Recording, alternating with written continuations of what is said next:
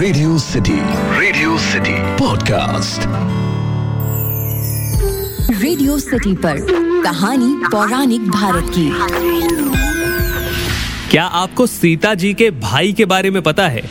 Radio city पर मेरा नाम है अखिल और आप सुन रहे हैं कहानी पौराणिक भारत की, एक ऐसा पॉडकास्ट जहां मैं आपको रामायण, महाभारत, पुराण, लोकगीत, किस्से, कहानियों से अलग अलग कहानियां सुनाता हूं।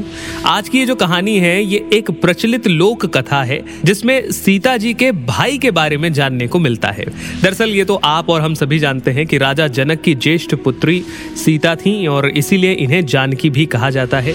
सीता जी जो थी वो राजा जनक को खेत में से मिली थी, इसीलिए इन्हें धरती पुत्री भी कहा जाता है। लक्ष्मण, भरत और शत्रुघ्न की जो पत्नियां हैं वो सीता जी की बहनें थीं।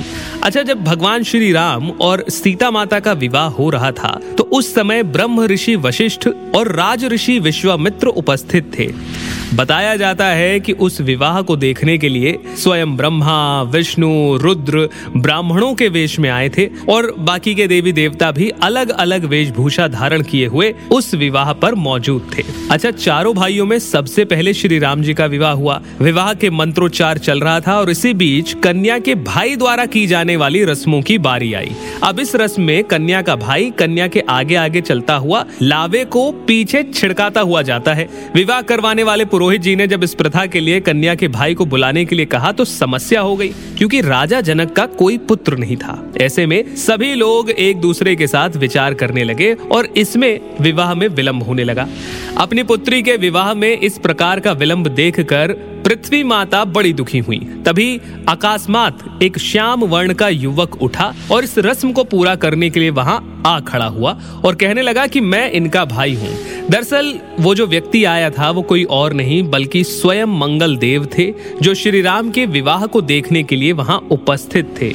इसके साथ साथ क्योंकि माता सीता का जन्म पृथ्वी से यानी कि धरती से हुआ है, मंगल देव को भी पृथ्वी का पुत्र माना गया है। इस नाते वो सीता मैया के भाई भी लगते हैं और इसी कारण माता पृथ्वी के संकेत पर मंगल देव खड़े हुए और विवाह की रस्म को पूरी करने के लिए आगे आ गए। अनजान व्यक्ति को इस रस्म को निभाने के लिए आता देखकर राजा जनक थोड़े दुविधा में पड़ गए। अब व्यक्ति का कुल नहीं पता, गोत्र नहीं पता, परिवार नहीं पता, उसे कैसे अपनी पुत्री के भाई के रूप में स्वीकार कर लें। फिर उन्होंने मंगल देव जी से उनका परिचय, कुल और गोत्र पूछा।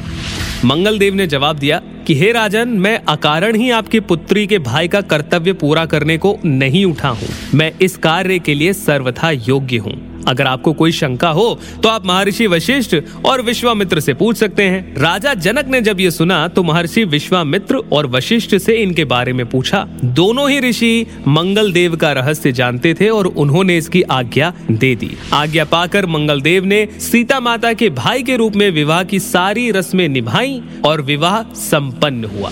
जैसा कि मैंने पहले भी बताया, ये जो लोक कथा है ये आपको रामायण में नहीं पढ़ने को मिलेगी, ये आम बोलचाल की भाषा में सुनाई जाती है।